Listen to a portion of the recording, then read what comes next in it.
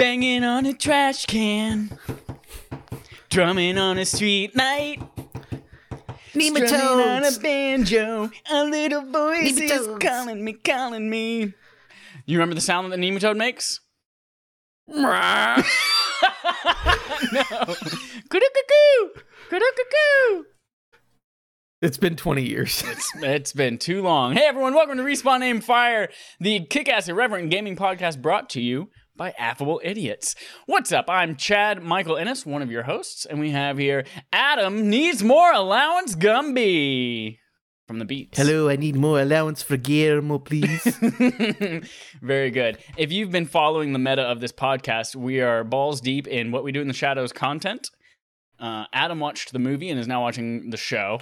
And I went the other way, where I watched the show and I just finished the movie and now I'm watching Wellington Paranormal. Very good content. It's very good. I enjoy all of it. You did it backwards. I did it the right way. Oh, and what's this in your hand? What is this? Is this Mountain Dew Zero Sugar Spark Raspberry Lemonade flavored soda refreshing drink with other natural flavors? Well, yeah, it is. And it's delicious as fuck. It's very good. I love it as well. Official sponsor of the show. They pay us no money, and we shovel their shit down your throats. You can catch us on Sunday evenings, usually at like 8:30 Eastern time. We're a little early tonight because Adam's got shit to do. And if you want to catch us on demand and not be in our chat and not be one of the cool kids and not see us on Twitch, you can do that on YouTube and podcast services Tuesday mornings, 9 a.m. Eastern. We've got some shit to talk about. You got ghost wires all over Tokyo. You're running into them like spider webs and shit because you can't see them. And they're just like, oh, God, it's on my face. I'm in Tokyo and there's ghost wires all over me. We've got Stadia is getting a 21-gun salute right in the face. All 21 bullets. Right. Pajamas. But we're going to start today by talking about Sony buying Bungie. Huh? What? Quoi? Huh? Toi? You likely have already heard this because in true fashion, the last couple of weeks, all the biggest news happens immediately after we record this podcast. So it's been about a week. But the information we're going to go through actually comes from several sources. So just like do a Google search for Sony and Bungie together in the same, and you'll find it. That's you. You burped, not me. Not you, Adam, but you, the listener. You burped. Yes. Sony is buying the Halo creator and Destiny developer Bungie in a deal valued at $3.6 billion. GamesIndustry.biz was the first to report the deal, which will make Bungie become an independent subsidiary, with air quotes, of Sony Interactive Entertainment. We've got some information here, a ton of information, and then we'll come back and we'll discuss it. Bungie will continue to release multi-platform games going forward, and the company will have the option to, quote, self-publish and reach players wherever they choose to play, GI.biz reported, though maybe not Stadia in the near future. SIE president and CEO Jim Ryan said, "We've had a strong partnership with Bungie since the inception of the Destiny franchise, and I couldn't be more thrilled to officially welcome the studio to the PlayStation family." Bungie boss Pete Parsons said of the deal, quote, "Both Bungie and SIE believe that the game worlds are only the beginning of what our IP will become." Ooh, big hints there. Parsons also spoke about how Bungie wants to expand beyond games and become a global multimedia entertainment company, though Bungie has not announced any non-game projects. Parsons also stressed that Bungie will continue to have creative freedom and the ability to chart its own future after being acquired by Sony. Quote, "We will continue to independently publish and creatively develop our games. We will continue to drive one unified Bungie community. Our games will continue to be where our community is, wherever they choose to play," Parsons said. Appearing on the official PlayStation podcast, Herman Hulst said Bungie has succeeded and prospered in the live service category, which is no easy task. Sony wants to do much more in this space, just recently announcing plans to launch 10 live service games by 2026, so snapping up Bungie aligned with its goals.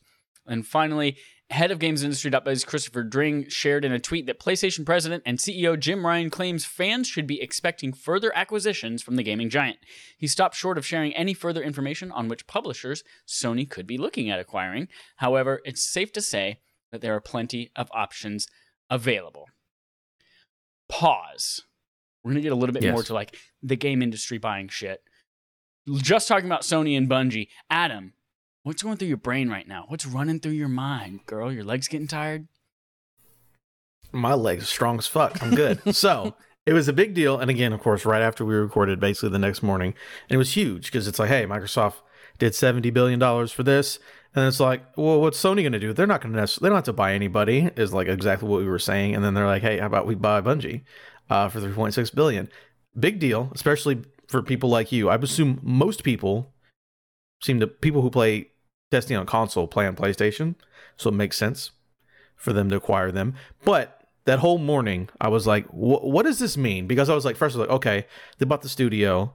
The studio only has one IP, but it's a big IP. So it makes sense why you would spend $3 billion for them. But then immediately afterwards, they were like, oh, we're going to keep being multi-platform and self-publishing. So I was like, wait a minute. I mean, that's good for gamers. But what would be the point? Why would you spend $3.6 billion just to have somebody... It's like, oh, I'm going to invite my side piece over to the house. It's like, well, it's your side piece. You're not getting married. Why is she in the house? What are you doing here? So I thought that was interesting. Then we got more reports as it went on. It's like, hey, Sony's like, we know we do single player narrative games very good, but we want to do games as a service. That seems like a thing that's important. It's like, oh, well, that makes perfect sense. And then Bungie's like, we want to make things outside of games, aka TV and movies. Well, that makes sense. You'd want to partner with Sony Studios. So it started to make sense as the time went on. But just buying Bungie and not having any exclusive to me made made 0 cents. Yeah. Which are kind of coin. Why you would buy them. But as the time went on, I think it made a lot more sense. And I think it's probably a good deal for everybody. I'm assuming it helps Bungie, be more financially secure and continue to do what they do. And then Sony gets the resources that they need to make games as services. It appears. I guess we'll see. Yeah, I was kind of with you at first where I was like, I don't understand like why buy them at all. If you're going to let them independently publish, you're not going to take any money from them. It's going to be multi-platform. It's not going to earn you like street cred by having an exclusive on your console. Like, why even do it at all? But then you're right. That what I realized with that statement, especially saying in the next like 4 years, we're going to have 10 live service games. Like Sony's actively said several times over the years that that's a big hole in their lineup is they don't have any like big multiplayer online games. And so having one of literally like the biggest filling that gap, I think about the same way they brought in, what was the name of that the company they just bought for PC ports? Next. Yeah, they do PC ports. I forgot the name. Yeah, of them, whatever company they just acquired last year. Obviously, porting things to PC is a big concern, is a big like thing that developers at PlayStation want to do. So Sony's like, cool, let's bring on some experts to help us make that transition. This kind of seems to be along that same route, where we want to release 10 games. We don't really know what we're doing. We've never had success in that area. Let's bring on someone who has started with Halo, like something that like a type of game we're very familiar with. And then they went and they learned a ton of shit over a decade about how to build out a live service game. And they stumbled. They had a lot of stumbles, but it is now like one of the biggest, most well-supported things. So obviously, yeah, let's bring in their expertise and help us get all these other things up to speed. But the other part of it that I realized that didn't quite like make sense for me or click until I was on Pixel Street podcast this week. Go check out that podcast; they're really great. We were talking about it, and I already forget the other guy's name who was on there with us. Tucker. Tucker. Yes, Tucker brought up the fact that they now have access to Sony Studios and PlayStation Productions. And that's something that Bungie has mentioned several times that they want to do. They want to make Destiny a bigger thing than just the games. And in fact, last September, they even hired somebody specifically with that in mind to like make relations with different production studios and like shop this and basically try to figure out what this IP would look like in movies and television and comics and all that kind of stuff. So what a perfect pairing for them to have all of PlayStation and Sony's expertise in this. And Sony is now like, they just said PlayStation Studios, but technically their first thing they're launching with is this Uncharted movie that's coming out in 2 weeks, right at my birthday, February 17th. It's when I was born, and I'm going to celebrate that again this year. So this is their first thing. They're looking to pump a lot of money into it, really support these, make really high quality products. And Bungie's like, dope, we have this really successful IP and we want to make movies out of it. Perfect pairing. Great. So it's starting to make more sense to me. I'm not really seeing necessarily where the money's going to roll in until when these things hit big. Like, you think about Spider-Man. Obviously, Destiny's nowhere near as big as Spider-Man is, but Sony took a Marvel property and now has, like, its highest grossing movie ever was Spider-Man No Way Home. And I'm sure they're like, we want to start putting that kind of care into everything that we do. What big things can we make that happen with? So, I mean, after Venom and Venom 2 made so much money, I saw Venom 2 we can do whatever three we times want. in theaters. 3 times. Why would you do that? Well, one of them was because I saw the movie and it was dope. Another one was because I wanted to see it with 2 other friends who I thought would think it was dope. And another one was to win a girl over, and it worked. So 3 times. Oh, yep. The Venom girl. There we go. She was like, I want to see just this last movie. thing I was I'll like, say- I've seen it twice, but I will 100% see it again with you if you want to see it. We will do this, absolutely. The last thing I will say, Spartacus, in case whatever that service or whatever that ID may be, if they're like, hey, Destiny expansions are free on PlayStation, Yeah. that's another big win. If that's what, I don't know what Spartacus is, but that could be cool. Yeah, that's another thing that, like, as a creator, not me, I'm not speaking of me, but Bungie as a creator making really awesome, amazing content, they obviously want people to play it. Like, people don't make, there are people at the heads of these companies that say, yes, we want to make this really cool thing so that it sells and makes money. But, like, the artists and the designers and the people who are making this game are making something cool that they believe in and they love, and they want the most people to play it as possible. And so if they can strike a deal to have Sony foot the bill and say, yeah, we're going to make all of your future content free to PlayStation customers or PlayStation Plus subscribers or whatever it might be going forward, that is suddenly like a huge percentage of their user base that is on the newest, latest, and greatest. They have a large user base now that they can, like, push new content to and be excited to have all of these people playing all the latest shit. Which helps them from, like, a marketing perspective, because the more people playing it, the more word of mouth, which means other people on other platforms will buy it, even if the PlayStation people are getting it for free. It also means they don't have to support old shit as much because everyone's going to be on the new shit, or the majority of the players will be on the new shit. So it's kind of a win-win for both of them a little bit. Makes a lot of sense now. I was really confused when I first heard it Monday morning, and now I'm just like, yeah, this makes a lot of sense. Yeah. Time heals all wounds, Guillermo, is that correct? Wounds. We're going to continue this story a little bit by talking about purchasing in the industry as a whole. Now, a question for you. Yeah. Do you want me to read this? Because I basically compiled a bunch of random quotes and things that were said that it makes sense to me, but I don't know if just reading it makes sense to you. So what I did, again, we had the Activision acquisition. We had Bethesda. We had, of course, Bungie was the newest one. And I was thinking, and I've heard on multiple podcasts, that people are like, they don't necessarily think that it's like, oh, Xbox and PlayStation are just fighting each other just because they want to just take away games from other people. They're like, we think this is probably a bigger problem, like, as a tech industry as a whole. And then there's a lot of quotes I hear that maybe support that. So maybe it's just another way to think about acquisitions compared to just, oh, they're buying stuff so you can't play it on the other box. So I've got some quotes that I think kind of back that up. So Bobby Kotick, this was, again, these are all over the place in timeline, but when Microsoft bought Activision Blizzard, Bobby Kotick gave an interview. The reason he said they sold to Microsoft, as you look at the increasing competition between Tencent, NetEase, Sony, and now you have Google, Amazon, Apple, Facebook, and Microsoft, and Netflix. We were looking at over the course of the next couple of years and starting to realize that we needed thousands of people to be able to execute against our production plans. So basically, Bobby Kotick's like, hey, it was going to be hard to compete when we're going up against Facebook, Amazon, Apple, Tencent. No one ever mentioned Tencent. They're just like the biggest video game company in the world. So Bobby Kotick was like, again, he was also blowing smoke because he made a bunch of money and whatever, but maybe there's a little bit of truth in here. So there's some more news that happened this week. 2022 has been a big year already with mergers, acquisitions, and funding in the video game space, and that continues today with news that Saudi Arabia's wealth fund is investing in Capcom and Nexon.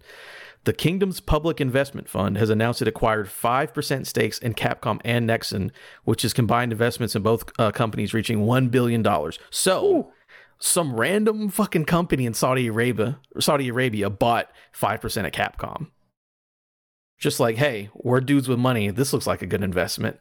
Another thing, mega corporations just seem to be buying things that they hope to make them money. And this next thing is a quote from Phil Spencer. And Nintendo's not going to be doing anything that damages gaming in the long run because that's the business they're in. Sony's the same, and I trust them. That's all coming from Phil Spencer. Valve's the same way. And then that's the end of the quote. Google, Amazon, and Meta, parent company of Facebook, have a mixed history with gaming. Amazon has canceled several games, and even New World seems to be struggling after its initial success. Meta wants to fill their metaverse with ads, and Google doesn't seem to know what it wants to do out of gaming. Again, we have a story on Stadia later. And then there's also a really good article. It's an opinion piece. It's called Suggested, or it's not a console war, it's a content war, and that is on IGN. So just Google that. So I think it's really interesting. Everyone's making these points. It's like, I don't necessarily think that, especially with Bungie being like, we're still going to put our games on every platform. And Microsoft saying, again, I don't really know if they're going to keep everything exclusive, what they're going to keep exclusive, but they were like, we would like to keep stuff. We would like to keep Call of Duty where it is now. We don't want to take that away from people. That's what Phil Spencer said. Again, we'll see what that actually means. And then with all this, people were like, we're terrified of these giant conglomerate tech companies. So I'm like, I wonder if all these acquisitions are people just trying to protect their video game industry and not just having Saudi Arabia and Amazon just buying everything and taking things away from people. Like, I don't know. It's just an interesting thing to think about. There's a lot of information on it. I would suggest people maybe think about that instead of being like, oh, they took my game from my favorite console. Maybe they did, but maybe they took my job. Maybe they did, but maybe it's something bigger. So I think there's a thing to keep an eye on in the future. Yeah, I think as we start to see, we saw Minecraft with the acquisition of Minecraft. It was like unheard of that Microsoft owns this game and it's going to be on other platforms.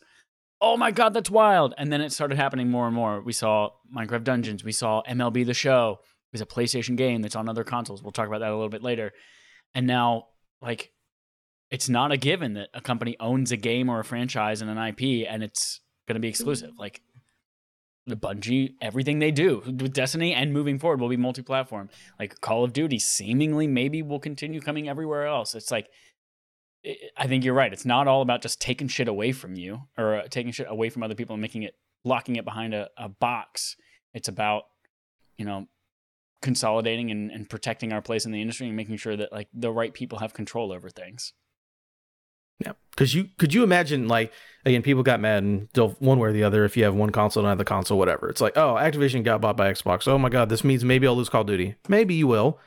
Maybe you won't. I'm hoping you don't, but we'll see. But could you imagine if fucking Meta bought Activision Blizzard? If fucking Google bought Activision Blizzard? What would that be? It'd be like, oh, it's exclusive on this service we're going to support for a year and then kill. And then now Activision Blizzard is just dead. Or they just, I don't trust that mega corporation that doesn't do games compared to the other mega corporation that does at least been doing games for 25 years. I trust them a little bit more with gaming.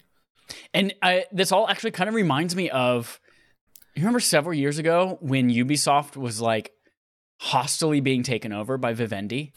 And they kept just buying up more and more of that company. And Ubisoft's like, no, we don't want to be owned by Vivendi. And they were like fighting as much as they could. They finally did fight them off. But now Tencent owns a significant chunk of them. But like, that's the kind of Ubisoft you think of as one of the major publishers in this industry. And like, when I think of them, I'm like, oh yeah, there's no way that Ubisoft's going to be bought out by some random company. But like, it totally could. Like, it almost did. And so even Activision, as big as it is, like, it needs protection a little bit. It needs that Microsoft money. Yeah, I don't know the numbers, but I don't know if Vivendi has as much capital as Tencent does, because Tencent does Tencent's everything. Fucking loaded. They've got everything, yeah. And if Vivendi could almost do it, Tencent could absolutely do it if they wanted to. So yeah, it's like, but again, Tencent's like, do I trust them? That's the difference, though. Like, Vivendi was like, it was hostile. We're going to own your company, whether you like it or not. Whereas, like, if you're partnered with the right people and the right people own stake in your company, then you can control, like, there's creative control. And there's making sure that you're doing things that you want to do and not just like some random ass overlord says you have to. Yeah. Interesting stuff to think about. Very interesting. That's very interesting. So keep an eye on that. But Bungie, independent, but you're going to hopefully get cool, maybe free stuff on PlayStation. Yeah, everyone seems happy and copacetic, so I think it's all pluses. Destiny's already had exclusive, like, they had exclusive strikes on PlayStation for like a year, stuff, exclusive weapons. God, every single time they launched a console, I always bought like launch PS4, and then they're like, here's the Destiny PS4 right after Chad bought one, and it's white and it's sexy. I was like, fuck. Yeah. And then Destiny 2 came out, and I had a PS4 Pro, and they're like, here's the white Destiny PS4 Pro with the cool controller. And I was like, fuck. now I have my white PS5 and they can't take it away from me. But they're going to introduce a black Destiny 3 one. I'm like, damn it! There's going to be a black Destiny one 100%. No, it's going to be faceplates. It's going to be PlayStation, because they're faceplates. Oh, okay. PlayStation, you can just swap them out. And now Bungie's PlayStation. Oh, Lord, I want it. I want that. Okay, here we go. Oh, speaking of like, swappable shit, I finally got a Scuf DualSense, like a PlayStation 5 controller with like the paddles, on the back and all that shit. Yeah, it's nice, ain't it? In the mail, but end of the month. It'll be my birthday present to myself. February 17th. That's right. February 17th is my birthday. That shit went fast. I bought an all black version. Like they sent an email saying, hey, it's all refreshed. I clicked the link immediately, like within 10 seconds, forwarded it to Dallas and he opened it. I got in line and I was able to get mine 10 minutes before he did. And I got it. All of them were available. By the time he clicked the link, it was just the orange one. But he ended up getting one too. It's like, damn. Yeah, I'd be like, fuck it. I'm just getting the orange one. Yeah. At that point, you don't get what you get. Let's talk about playtime. I am very interested in a tweet that you twatted today about Sifu. Yep. Let's start there. Yeah, so I twatted about Sifu. Again, I've been talking about this game forever. I was so excited. And then this morning, I was almost going to pick it up because of how excited you were. And I was going to do a review discussion with you before I went on my birthday vacation on February 17th. February 17th. And then you were like, no. And I was like, oh, shit. Okay. Yeah, so I had pre-ordered the deluxe edition so I could play it on Sunday. On Steam? There's a little bit of a thing. No, on PlayStation. I was going to play with the DualSense and see whatever happened with it. So the embargo lifted at 7 a.m. Eastern time for Sifu. And I was like, all right. And I started reading through the reviews. And they're not bad reviews. Most of them are pretty good. Or like 7. It's like 7 to 9s. It's in that range. Yeah. I'm like, okay, that's good. I like to see this. But then I started reading reviews. And I even had a friend over at 61 Indie, Mike Townsrow, who he had the game early and he reviewed it. And the things he said about that game, I was like, oh man, I'm excited for this game. But after these reviews, I'm not excited. So basically, they're like, yes, it's very good. It's beautiful. Combat's fun and all this. But Mike specifically said, it's basically a roguelike Sekiro. And I was like, let me tell you what I don't want to play a week before I try to play Elden Ring and Horizon. So people are like, it's very good, but the learning curve is ridiculous. It's basically a full-ass fledged fighting game that is punishing as hell. And it's like, once you learn it, it clicks and it's fantastic, but it is hard to learn. And like, this game will be too hard for people. That part doesn't bother me. I think that's fine. I can get through all that. But when I'm reading all of that, and again, I had to pay $50 to get the game on early because the special edition is $49.99 for the deluxe version that comes early. I was like, I'd rather just save my $50 because I'm not going to enjoy this game before I get to the other big games. Like I want to play Horizon, I want to play Elden Ring over this game, and I'm very excited for it. But I don't want to bash my head against the wall. Maybe it clicks for me immediately, but maybe it doesn't. And I don't really want to chance that for $50. So I'm just like, I'll wait till summer, get it on sale for $20 and still enjoy it when I have more time. But at the moment, it's like you literally chose the worst time to come out and be a difficult game that requires you to master it to enjoy the game. Yeah. So I kind of got off of it. Actually, I got my refund from Sony. Didn't have to argue. I was very surprised. Last time I tried it, they argued with me. But this time they were like, oh, I see you have your pre-order. You didn't hit download. There's your money back. I couldn't even hit download because the servers were messed up or whatever. So I got my money back. I do want to play Sifu. I'm very excited. I hope the team has great success. But I'm just like, I don't want to play this kind of game when I have bigger things coming that I'm much more interested in. So I was excited for it, but Sifu's going to have to wait. Damn. Let me know when you pick it up because I'll probably pick it up at the same time and then we can have a delayed review discussion. We absolutely could do a barf about that at the end of the year. Oh, sure. Yeah. No problem. Easy. So yeah, we'll get there. But I was just like, oh man, those reviews, again, none of the reviews were bad, but I'm like, I don't want to do that right now. You ever seen that where it's like, this looks cool, but I don't want to do that right now. Yeah. Yep. It's like Euphoria's out. It's like, oof, I'm depressed. I don't want to watch Euphoria. I know it's great, but I'm depressed and I'm not doing that. So we'll get to it eventually. But yeah, cancel Sifu. Hope they do great. Probably get to it later. I mean, some people are saying it's their game of the year. Of course, it's fucking February, but right. That's all I'm seeing everywhere is the thumbnails. Game of the year contender, Sifu game of the year, just like last year, just like you called it out last year. So I will eventually play it just for that, and I'm interested. But we're gonna have to wait.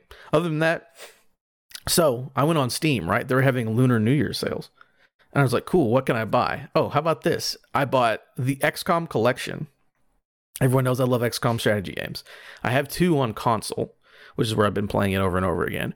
But there was a bundle for it. It's the first XCOM game and all the DLC. It's the second game and all the DLC. I already own it, but hey. And XCOM Chimera Squad, which was like a spin-off game that came out, I think is in 2020. I believe something like that. All of those games together and all the DLC is valued at about $250. It was on sale for $16. It was on sale for $16. I was like, you know what?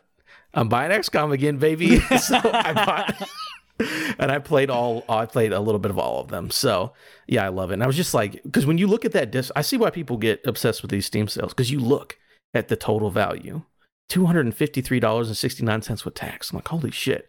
On sale, $16.47. I'd be crazy not to do this. That's how they get you. Well, yeah, great game, so I can't complain.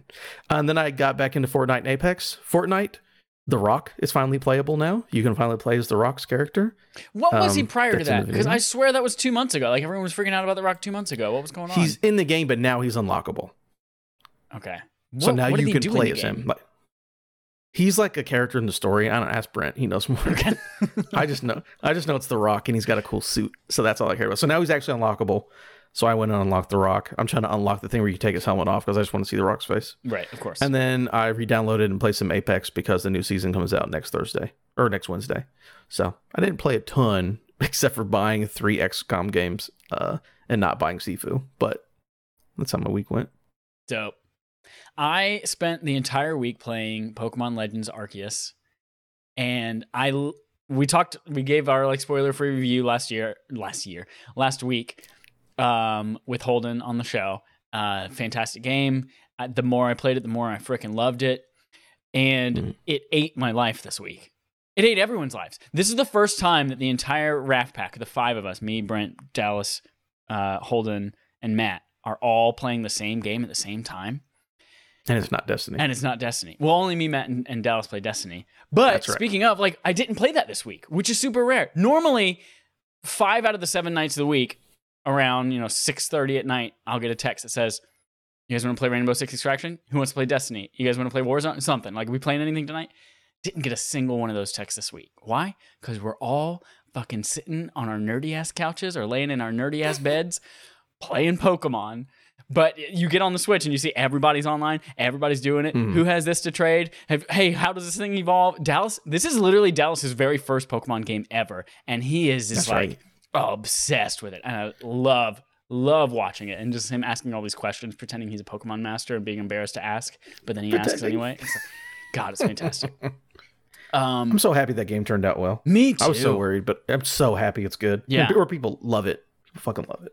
By the time when we talked about it last week, I'd had, I think, 11 and a half hours into it, and I was not quite done with the story of it. But this, I'm done with. I've completely 100%ed it, beat rolled credits at 21 hours, and then I spent 47 and a half hours total on this game last week. Like, literally a full-time job plus overtime on this game, in addition to my real-ass full-time job plus overtime. And I fucking loved it. Got the entire Pokedex, a couple of things thanks to some friend. Like, yes, Dallas traded me a Magmortar as my very last Pokemon because I ran out of bags to pick up and couldn't find enough shit to buy a Magmarizer. So he had one. He saved my life. I didn't have to hooked you up. Yeah. Right.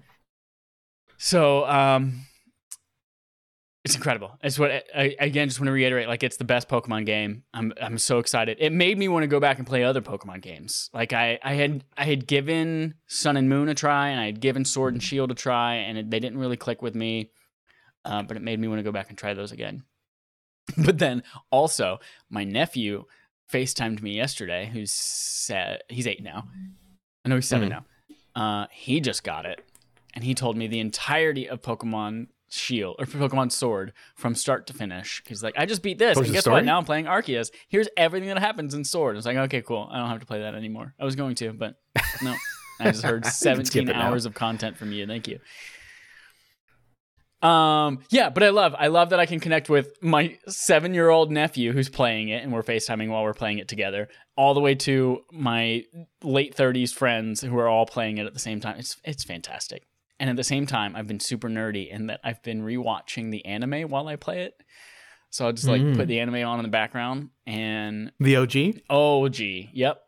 Yeah. It's weird that how that show is spread out. Like there's the Pokemon TV app, which has it all has seasons 1 and 2 and like seasons 26 through 28 for free.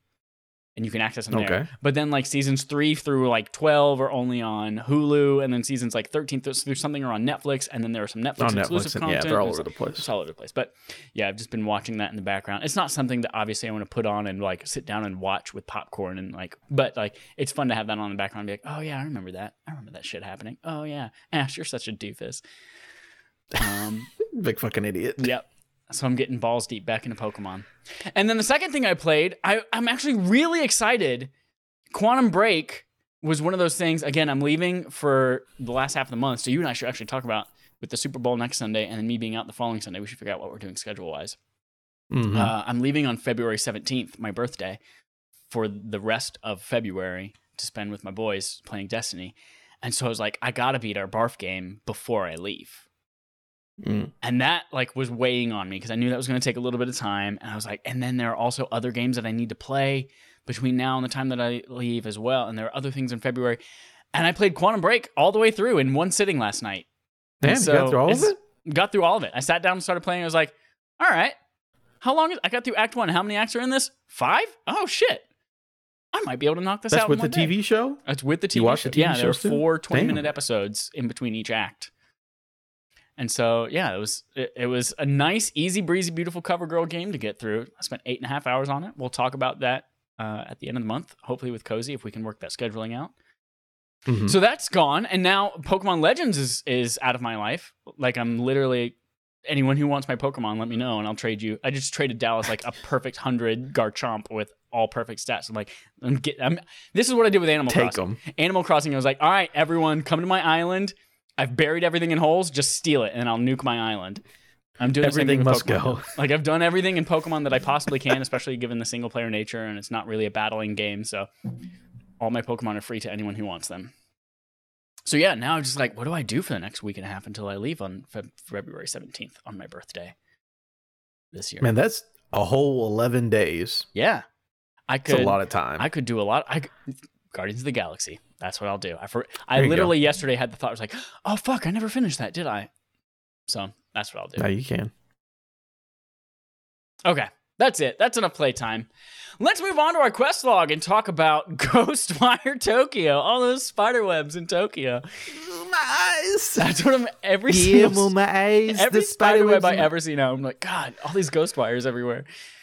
It gets a release date and more. This comes from multiple stories on IGN.com. You think com stands for computer communications? What does it stand for? Compost? PlayStation has announced that Ghostwire Tokyo will launch on March 25th, 2022. Mr. Potter. That's next month. 2022. That is next month. God, time is flying. I'm about to be dead. Ghostwire Tokyo is the next game from Shinji Mikami's Tango Gameworks, developers of The Evil Within. It was first announced back in E3 2019. I swear to God, E3 2019 was 7 years ago. But it's only 2 Feels like it. It was announced as a PlayStation exclusive during Bethesda's conference, which again, now is owned by Microsoft, but still is only coming to PS5 for the time being and PC for at least a year.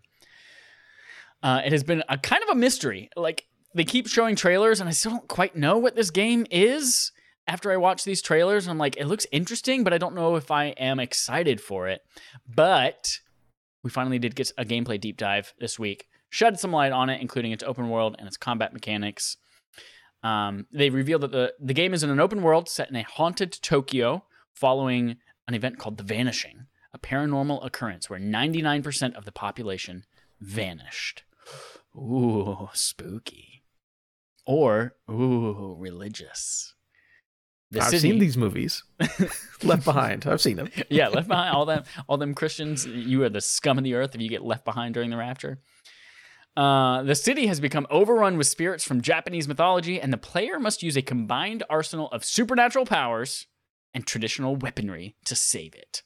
At the center of this combat is a skill called Ethereal Weaving, that's used to fight the monsters that appeared after the vanishing.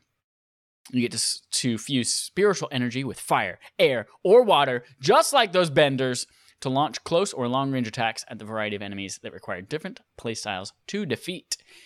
Incoming attacks can also be parried, and the player's supernatural powers can be charged up to enter wire-in mode and unleash more powerful attacks. So, we have more information about this game. We've seen some gameplay from it. Adam, does it tickle your fancy? Are you going to get it on March 25th? Maybe. We'll see. So this one was because they showed us little trailers where it's like, oh, there's people floating in the mist, and then we didn't get anything for a year. Then we got another trailer. It's like, it's spooky. Like, what is this game? And they're like, it comes out next month, and here's a lot. Yeah. That's an interesting way to do it, and I kind of like it. And it is not what I expected it to be. I expected it to be a big spooky game, so I'm like, Adam's not playing that. But it's sort of like an action game that's like in a spooky setting, but not like a scary setting. That's much more interesting to me than trying to do like a survival horror game, because as we know, I am not super big fans of that. But like a weird action game and like this freaky, I don't know. That's much more interesting to me based on that. So I want to keep seeing stuff about it, but I am going from I'm absolutely not going to play the spooky time game to, well, that's a cool action game. I could probably get into that. That's where I am. Yeah.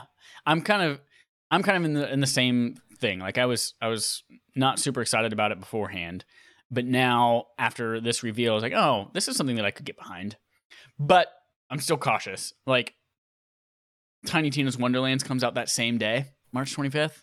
Oh, is that the same day? And I'm 100% bonerific on that. So maybe if Ghostwire Tokyo gets good reviews, maybe I'll pick it up after that. And it's another like Bethesda published games, like that whole studio, or that whole publishing arm. Like I usually only can get behind like 20% of what they put out. So have you ever played Evil Within? I played about 2 hours of Evil Within. Yeah, it's not my jam. I think you like 2 more. It feels a lot more like Resident Evil. The ones that you like. So what I can say is I'm with you. Where again, I don't like to be spooked. I do normally like Bethesda games. But for me, it was really funny. They did it in the announcement trailer where it's like exclusive to these consoles until at least March 25th, 2023, which means March 26th, 2023, it'll be on Game Pass. So maybe I'll just wait and play it when it's free on Game Pass. Yeah. I don't know. I also bought Deathloop and had no regrets about that. So I guess we'll see whenever we get closer to it. That just reminded me. Do you remember when Final Fantasy VII, first of all, Final Fantasy VII Remake, it had it printed on the box, PS5 exclusive, and then it gave a date. And then the game got delayed a few weeks, and they had to reprint the box with a new date on it.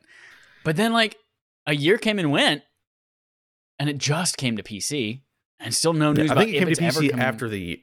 Yeah, it was only like a year and a half. Came to PC. Yeah. Something like that. I think that one will still come to Xbox. I think it's... Because, like, I remember No Man's Sky was just, like, randomly, like, 2 years. Yeah. And they were like, oh, now we're on Xbox too. It's like, okay. It's just wild to me that we haven't heard about it. Like that's a big enough profile game that like you would think that if it's being worked on, we would know about it, but who knows? Yeah, I'm with you. Maybe 2 years we'll get it. Speaking of big ass games that are being worked on that we now know about, GTA 6 is real, or real if it's El Camino Real, the road here in San Jose. This comes from Joe Screbbles at IGN. After years of rumors and reports, Rockstar has confirmed it is working on a new Grand Theft Auto game and said that it's well underway. And no, it's not Grand Theft Auto 5 again. Although that is in development and will come. That's in March. Yes, it'll come as interestingly enough, coming as a patch instead of like a brand new you have to buy it again game. In a new press release, a Rockstar spokesperson wrote, quote, "With the unprecedented longevity of GTA 5, we know many of you have been asking us about a new entry in the Grand Theft Auto series. With every new project we embark on, our goal is always to significantly move beyond what we have previously delivered, and we are pleased to confirm that active development for the next entry in the Grand Theft Auto series is well underway. We look forward to sharing more information." I threw that in there. "We look forward to sharing more as soon as we are ready. So please stay tuned to the Rockstar Newswire for official details." Now, Adam, we know it's real. I saw a tweet, maybe it was Game Informer, maybe it was Rockstar themselves. Somebody tweeted, "Hey, what city do you want GTA 6 to take place in? Where do you want GTA 6 to live? What city do you want to run around and shoot things in?" and drive cars and stuff. Man. So I've heard this idea floated by a couple different people. So for me, it would be cool to, I would say international. It's such an American game. That's such a satire in America. I was thinking the same thing. What if we take it international? What if we go to Dubai? But it feels like it's such a satire in America. I don't know if you could do that. So I have one of two options. Chicago, or just whatever their version of Chicago is, because, you know, that's a cool new setting. It's another one of the big cities in the US. Or it starts in Vice City, and it's like, oh, halfway through the game, actually got to go to Liberty City. And then you fucking go to Liberty City, and it's like, oh, actually, the last bad guy is in San Andreas. So we just get all the big cities in one game. That'd be really cool. Other than that, I think Chicago would be cool. Or international, but I also have no idea where that would be. But Chicago is the one they haven't done yet. So it's weird cool. That Chicago is such a big city. It's like the third by population in the US. Mm-hmm. But the only game I can think of that's ever been set there was Watch Dogs. Watch Dogs 1. Yeah, Watch Dogs 1. Not even the other ones. 2 was San Francisco. It's like that franchise just follows me wherever I go. Or maybe I go to wherever that franchise. When did they come out? Oh my God. Yeah, I think that'd be cool. I started thinking like Dubai would be really freaking cool because, you know, that's where, you know, Fast and Furious, they jump from one building to the next. Everything's like made of marble everywhere because they have so much fucking money there. But then I also started to think like we already in the US propagate enough stereotypes about people in the Middle East and their relation to crime. Like, do we really want to drive more of that by saying, hey, everyone in Dubai, we're going to steal cars and shoot shit up, and like, oh, maybe we shouldn't paint them in that light again. All right. Stadia. Who could have seen the demise of Stadia? Everyone has been hoodwinked. No one saw this coming. Stadia is going through changes. This is information from Jordan Middler? Jordan Middler. Related to Beth? Maybe. Who knows? At VGC. Third cousin. Google has reportedly started quietly deprioritizing Google Stadia and exploring new ways to integrate its streaming tech into other areas of its business. According to Business Insider, which is paywalled, as transcribed by VGC, I did read the entire Business Insider article, and it was very boring. Since announcing the closure of its internal studios last year, Google has, quote, shifted the focus of its Stadia division largely to securing white-label deals with partners that include Peloton, Capcom, and Bungie, according to people familiar with the plan. The publication goes on to claim that the company is, quote, shopping the technology to partners under a new name, Google Stream.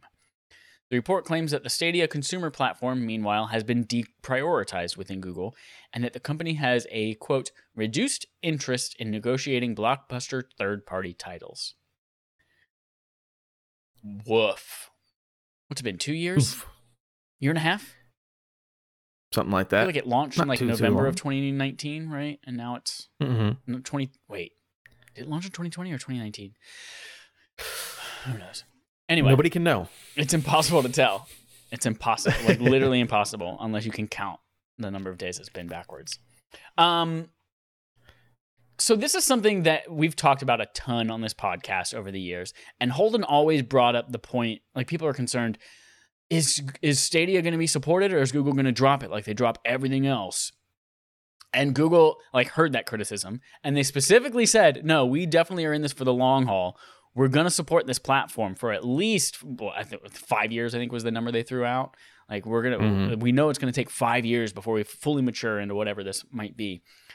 But they also have a huge history of kind of dropping services, consumer-facing services, but then taking that underlying technology and integrating it elsewhere. Kind of what this is mentioning they're going to do. So for instance, the one example Holden always brought up was they used to make a Google Chat app where, I don't remember the name of it because I don't use Android things, but like as you type, your friend could see the words that you were typing and backspacing and all that in real time. And then that service went away, but that went on to be Google Docs. Like that technology was integrated into Google Docs, so you could all collaborate in real time together.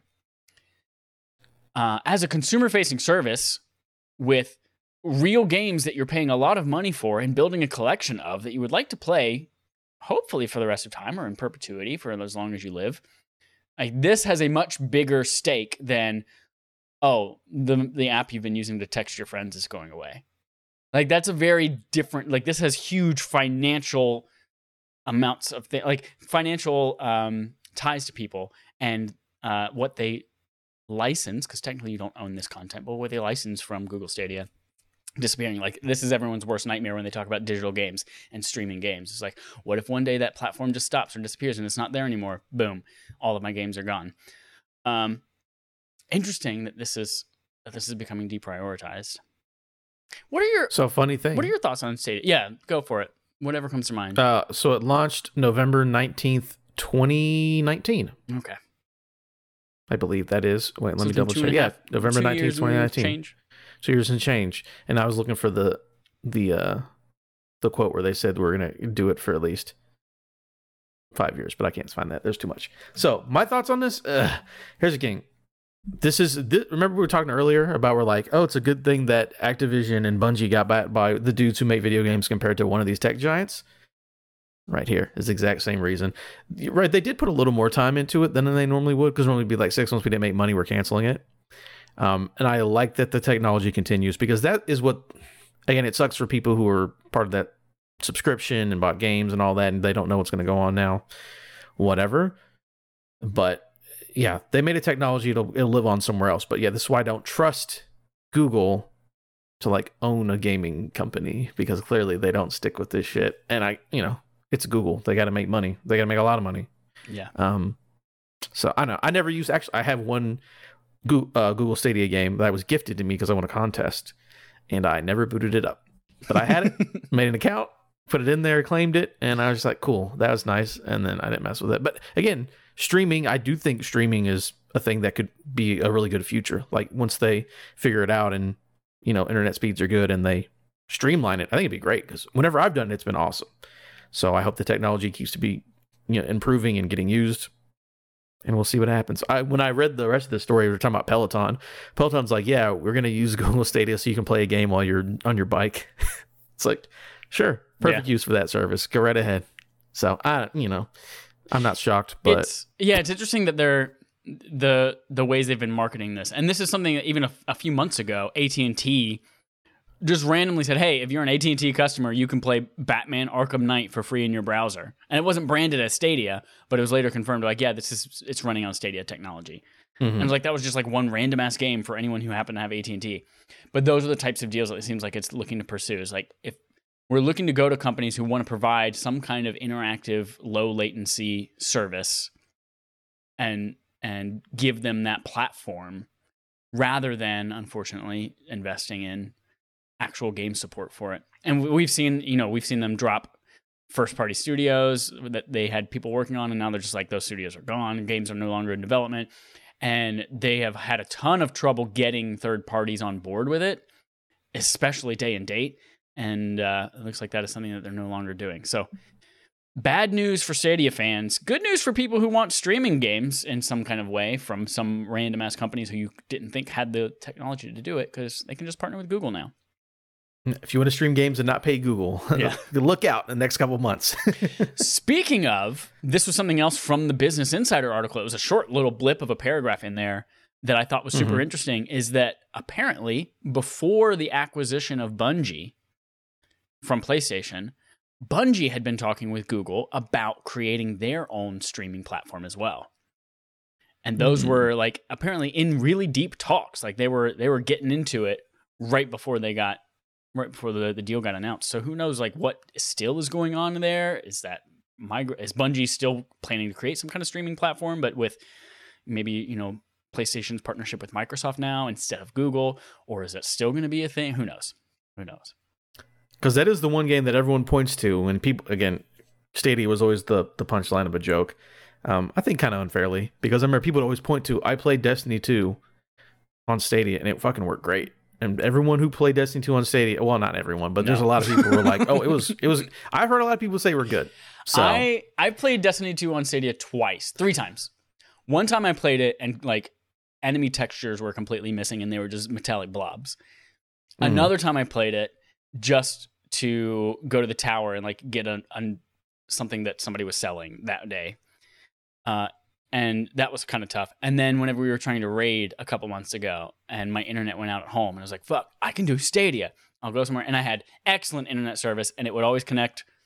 It would be like pixelated and blocky for like 2.5 minutes. I couldn't get to chat. And then it would just, nope, your internet connection's not good enough.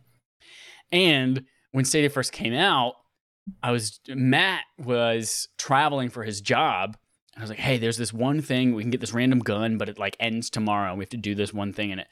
And he was playing it on his hotel Wi-Fi.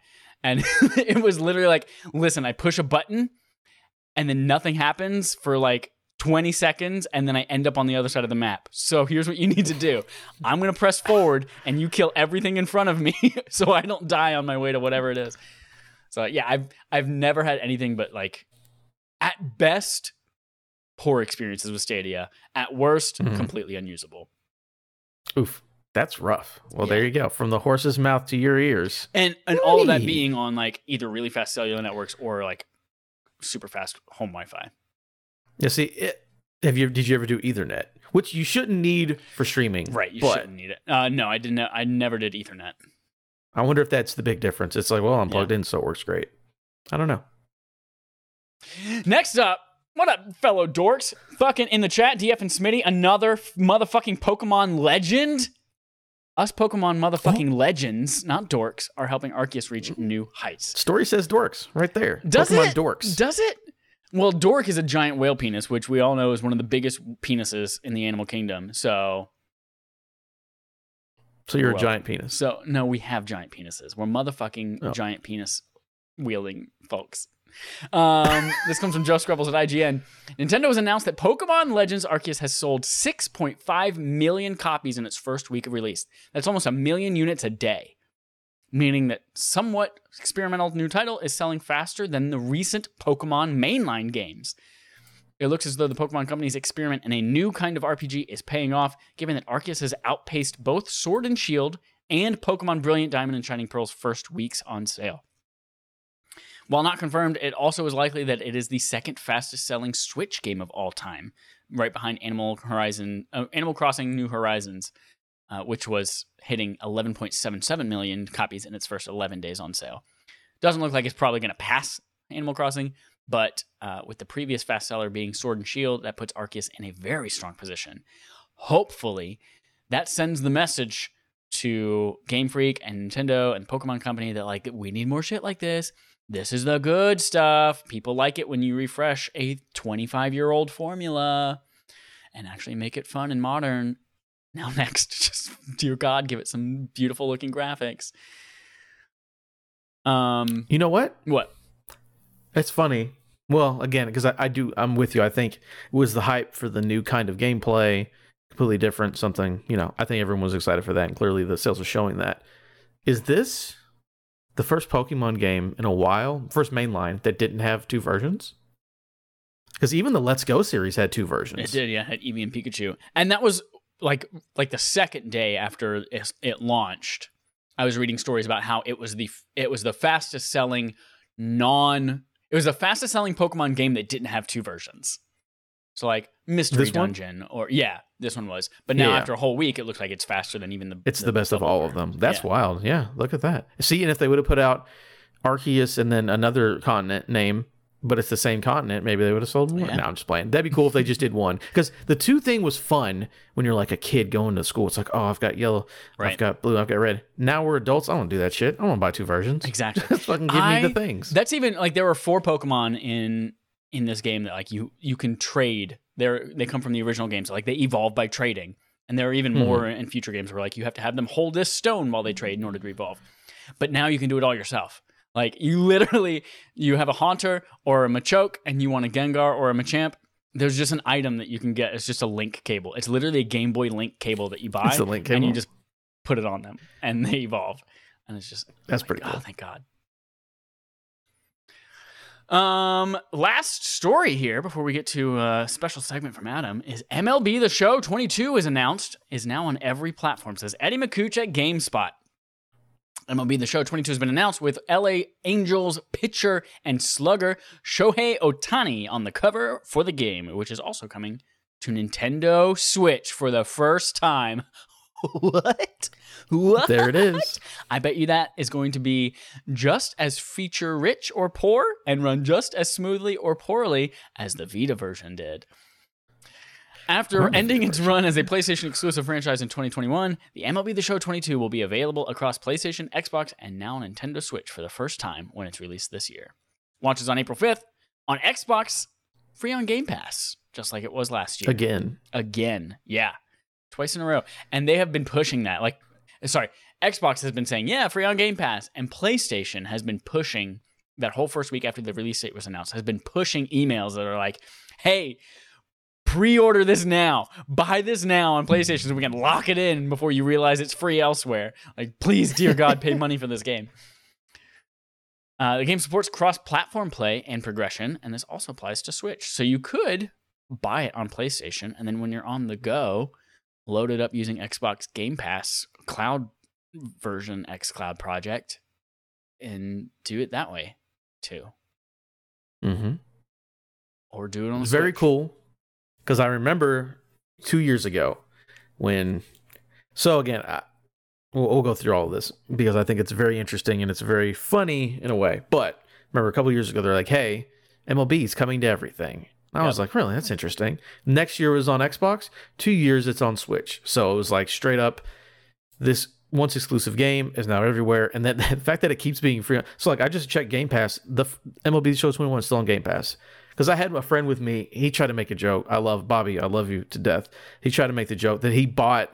So because Extraction was on Game Pass, right? Mm-hmm. He bought Extraction on PlayStation 5. We're like, why did you buy it? He's like, I don't want to rent it. And it's like, well, no one's going to be playing Extraction a year from now when that game comes off the service, but whatever. But it is funny, the MLB The Show, baseball season's been over for months, and it's the first one is still on Game Pass. Yeah. So I like that. Because at first I'm like, they're going to put it on there for like 4 months or 6 months. They're going to take it off. They're probably going to just every year like, oh, the new game's out, take the old one off the service, put the new one in there. So I think that's crazy. But I do love this entire thing where PlayStation had this exclusive. They're like, no one else is making baseball games. Here's a sports game exclusive for PlayStation. And I haven't fact checked this, so someone can do it for me if they want. But I'm sure that their contract came up with the MLB to re-up. And MLB said, we've been loving the product. It's highly reviewed. People love it. But we want that fucking money. Put that shit on everything or you're not getting the license, baby. And they're like, fuck. We have to put this game on everything. Yep. So I just think that it's a great game, so everyone should play it. I just think that whole thing is funny that just MLB, the license that they own was so powerful they could strong arm someone into putting their game on Xbox Game Pass, and Switch. Yeah. Wild. Yeah. Like if the NFL ever wanted to be like, hey, EA, do this thing or you don't get Madden anymore, they'd be like, whose feet do we got to kiss? Because that shit means too much. We got to do it. I just think that's how much power the sports companies hold. It's pretty crazy. Yep. It is worth noting, too, though, that the franchise definitely peaked on PlayStation 3 when you could use the Move controllers and PlayStation Eye to actually swing a bat and pitch the ball. That was peak MLB The Show. So keep that in mind as you're playing this free. Keep that in mind. I played Wii Sports. So I remember the Vita version too. Now you're completely forgot they made a Vita version. Yeah. Yeah. It's not good. Yeah. That's it for Request Log this week. But guess what's next? We got a segment from Adam. Segment from Adam. This is our sexy segment. Take it on down to Biscuitville. I was wondering how far you're going to go with that. All right. God, I just love doing Nandor's voice. I'm not going to keep doing it. So. Please do. Well, hello there, Laszlo. Hello, Nadja. Guillermo. I'm here to talk about January's best games. You did such a good impression of him. I fucking love Nandor. He's great. So, January just happened. Prove it. Right? Nice. And then, since January just ended, we got to start talking about Game of the Year for 2022. I had to look down at my calendar and figure out what year it was. So, these are the best reviewed games of the month for January 2022. First two games on the list were God of War for PC and then Uncharted Legacy Collection. Didn't put those in there because the re-releases, whatever, they don't count towards. I don't think they count towards Game of the Year stuff, but if they God were of the War's highest rated game's going to be up there, it's going to be Ragnarok. It's not going to be God of War PC. Exactly. But after that, these are the highest rated games of the year, of the month for January. Monster Hunter Rise PC version, So it's a different version. I kind of count that one. Probably won't be on our list, but that was an 86. Pokemon Legends Arceus at 84. That one will be eligible. Maybe it'll be on your list. Ooh. We'll see. I don't know. Expeditions Rome was an 81. It's a PC game that I have no interest in playing, but it reviewed pretty well. Windjammers 2 at an 80, which I remember that Giant Bomb was super into Windjammers, and that's the only reason this game seemed to come back is because these dorks that did a podcast loved Windjammers. But it reviewed pretty well, and it is also on Game Pass if you just want to check it out. It's like Frisbee. It's golf. Frisbee Pong, basically. Ultimate Frisbee. Yeah, whatever. Seems pretty cool. And then Nobody Saves the World, the new game from Drinkbox Studios, the makers of Guacamelee 1 and 2, had a 79. The game was also on Game Pass. And that was the top 5 games of the month. So, solid month. If we're looking at it, which one do you think are must plays? And what do you think? Do you think any of these have a chance on being a Game of the Year list? If you have, obviously, any interest in the Pokemon franchise, Pokemon Legends Arceus is a must play. Must play. It's also, of these games, I think the closest to being nominated for Game of the Year, although I don't think it will be. Just like because from a like texture, performance, like gross looking perspective, like it's addicting as hell, but like it's not Game of the Year material. But other than that, Windjammers 2 is a good time if you're like sitting on the couch with a bunch of friends and you're looking for something inexpensive to play. It's an indie game. It can be a good time. I'm with you. I think Pokemon is like, people are like, oh, I had tons of fun with that game. But they're like, this game looks like poop. I can't nominate that for Game of the Year. So maybe for like Nintendo specific Game of the Year stuff, probably. Well, it depends. There's probably going to be some good stuff. For me on here, I started Nobody Saves the World. I've only played about 15, 20 minutes of it. And I don't like it as much as Guacamelee. But I think that is a game that certain people were like, this was my favorite indie game. There are certain people who were like, I really, really like this game. Other people were like, it's fine. Yeah. I played a little bit of it. I don't have an opinion yet, but maybe that's one to keep an eye on. But outside of that, that's on my list, especially since it's on Game Pass. Like Nobody Saves the World. I love Dreambox Studio. Like Guacamelee 1 and 2 are some of the literally the absolute best Metroidvania and platformers that exist. So I love what they do. So hopefully I enjoy this game too. Check them out. So yeah, I think Legends Arceus is probably the most popular one from this month. Looking at this, by the time we get to the end of the year, I don't think any of these will be on Game of the Year list. But I mean, we'll have to see when we get there.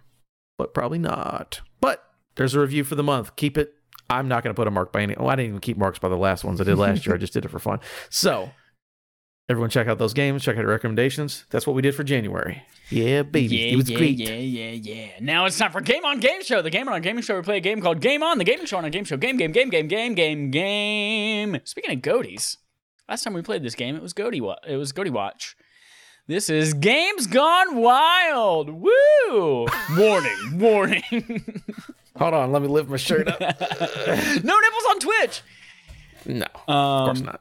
So this is what I've done this time. Last time it was all Game of the Year themed, and we went back and looked at 20 years of Game of the Year, and we run them through a thesaurus, and we see if you can guess what game it was based on the thesaurusized name. I've done the same thing, but it's for quote unquote confirmed games for 2022. So I looked at upcoming releases. I've got 7. I've got 7 games here, and I will read you the release date if it has one, and then the thesaurusized name, and you will let me know what upcoming big release this year that game is. Okay. Are you ready for Games Gone Wild? I'll try. All right, first up, and these are in chronological order if they have a date. February 25th, Senior Band. Senior Band? Yep. Well, Elden Ring. My nipples are still dry on that one because I got that one super quick. Didn't have to go too wild for it. Senior Band. I like that. Elden Ring. Wedding band. Makes ring. sense. Yep. Yeah. I get it. Band. Okay, solid. All right. That one will probably be on Game of the Year list for sure. Yep. March 25th, Puny Christina's Surprise Farms. Surprise Farms. Wait a minute. Okay, I mean, I know what this is. What was it again? One more time so the listeners? Puny Christina's Surprise Farms. Surprise Farms is all one word. It's a portmanteau. Not a portmanteau, but one word. Okay, I mean, it's Tiny Tina's... is it Wonderlands? Yes, Tiny Tina's Wonderlands. I'm confused where surprise... I know where farms comes from, but wonder and surprise, is that... Yeah, wonder... I looked at the thesaurus. It was like the fourth word was surprise. Interesting. Lands was farms, yeah. Surprise farm. You never want to walk into one of those. No. Honey, could you run into Safeway real quick and just get me a Diet Coke? Yeah. Open the door. Oh my God. It's just nothing but murdering pigs in here. All right. May 13th. Also, Yeah. Christina. I was like, I don't know how to handle this name. How do I handle Tina? For Tina, huh? Yeah. Christina. I see it. Yeah. May 13th. Sin Corpse, the play. Sin Corpse, the play. Sin Corpse, the play. Oh. Sin Corpse, the play. Yep. Fucking what in the world is that? I'll give you Sin another little Corpse? hint. Sin Corpse, the play. That that does nothing for me. Something about sin, so like a lie, something bad. Corpse, a body, something body. Is body the second one? It is not body. I'll give you a hint that play, it is though. licensed. Uh-huh. It was licensed on a movie property. Just thinking in May 13th, a license on a movie property. So, give me another clue. Help me out.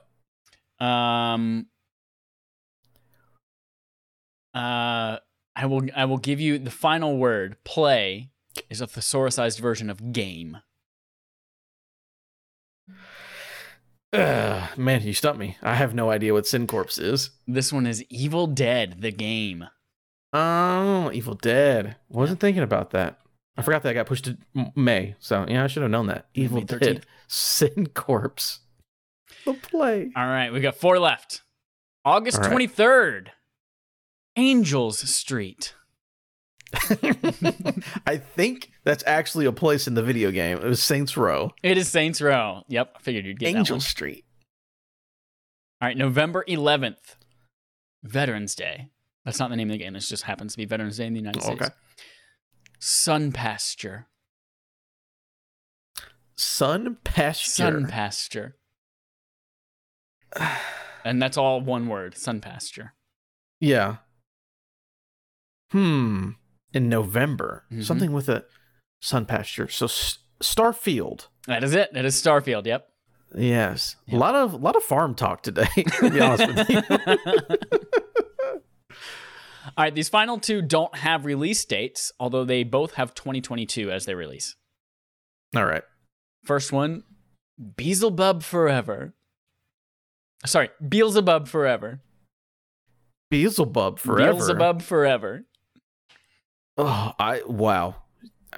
It was not what I was expecting. I was expecting to go with something Beelzebub. So Beelzebub. Beelzebub. What the fuck is Beelzebub? Beelzebub? It's Is that like a demon? yes. I feel like I've heard it's a demon, but Beelzebub Forever. Devil Forever. Devil May Cry. See, it's not the big ones I'm thinking. I'm thinking of in my head are the big ones, and something with the devil not making sense to me. Beelzebub Forever. Beelzebub. I'll give you a hint. This is an iOS game. It's a high-profile iOS game. Oh. Yeah, I don't know anything about iOS games. It comes from a Beelzebub company that was Forever. recently acquired by Microsoft. Okay. Beelzebub Forever. I'm just thinking like Candy Crush, but that's not new. What the fuck is Beelzebub? I don't know. You got me. Beelzebub is a name for the entity known as Satan. Mm-hmm. So, Mephistopheles, Beelzebub, Diablo, Immortal. Mm-hmm. Oh, Diablo Immortal. The iOS game. Yes, coming this year. Yeah, I forgot that was a thing. Yep. That they were making a iOS. I remember they announced that at fucking BlizzCon and people freaked the fuck People out. were like, this is And then not they stopped Diablo talking about it for 4! 3 Throwing years. chairs through windows. Yeah. Beelzebub Forever.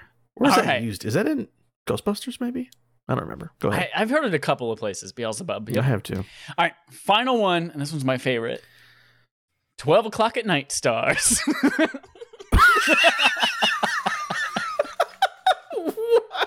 12 o'clock at night stars. So I know it's midnight. Yep.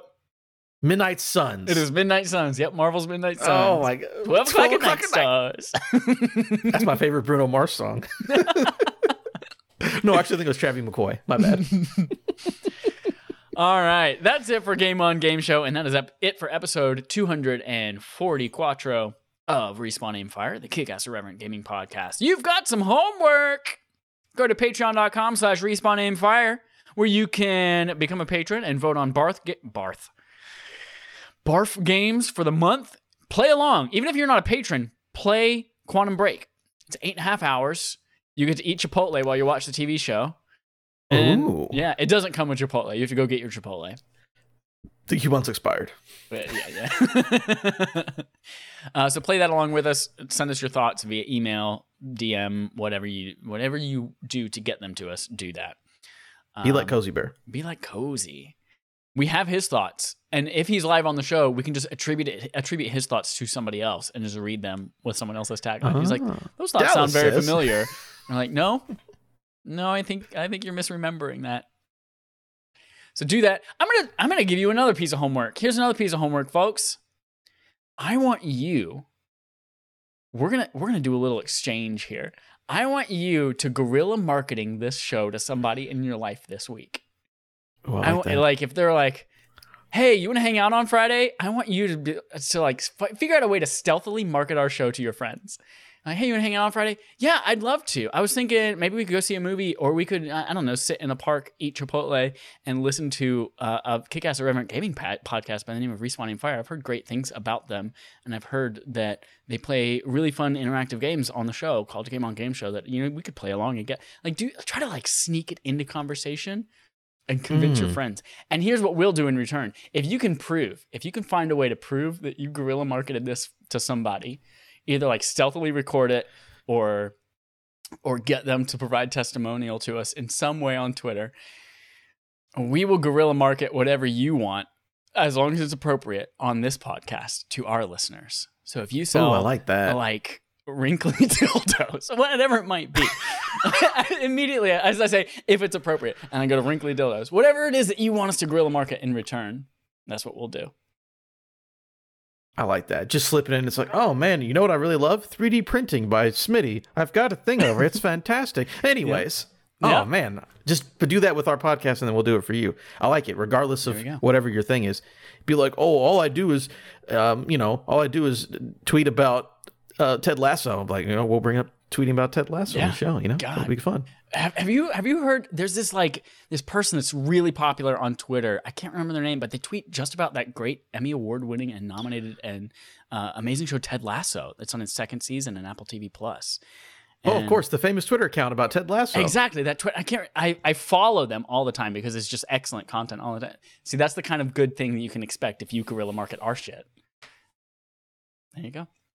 All right, that's it. Again, go play Quantum Break in 2 weeks. We're going to have another poll up for Barf for March, so keep an eye out for that, and we will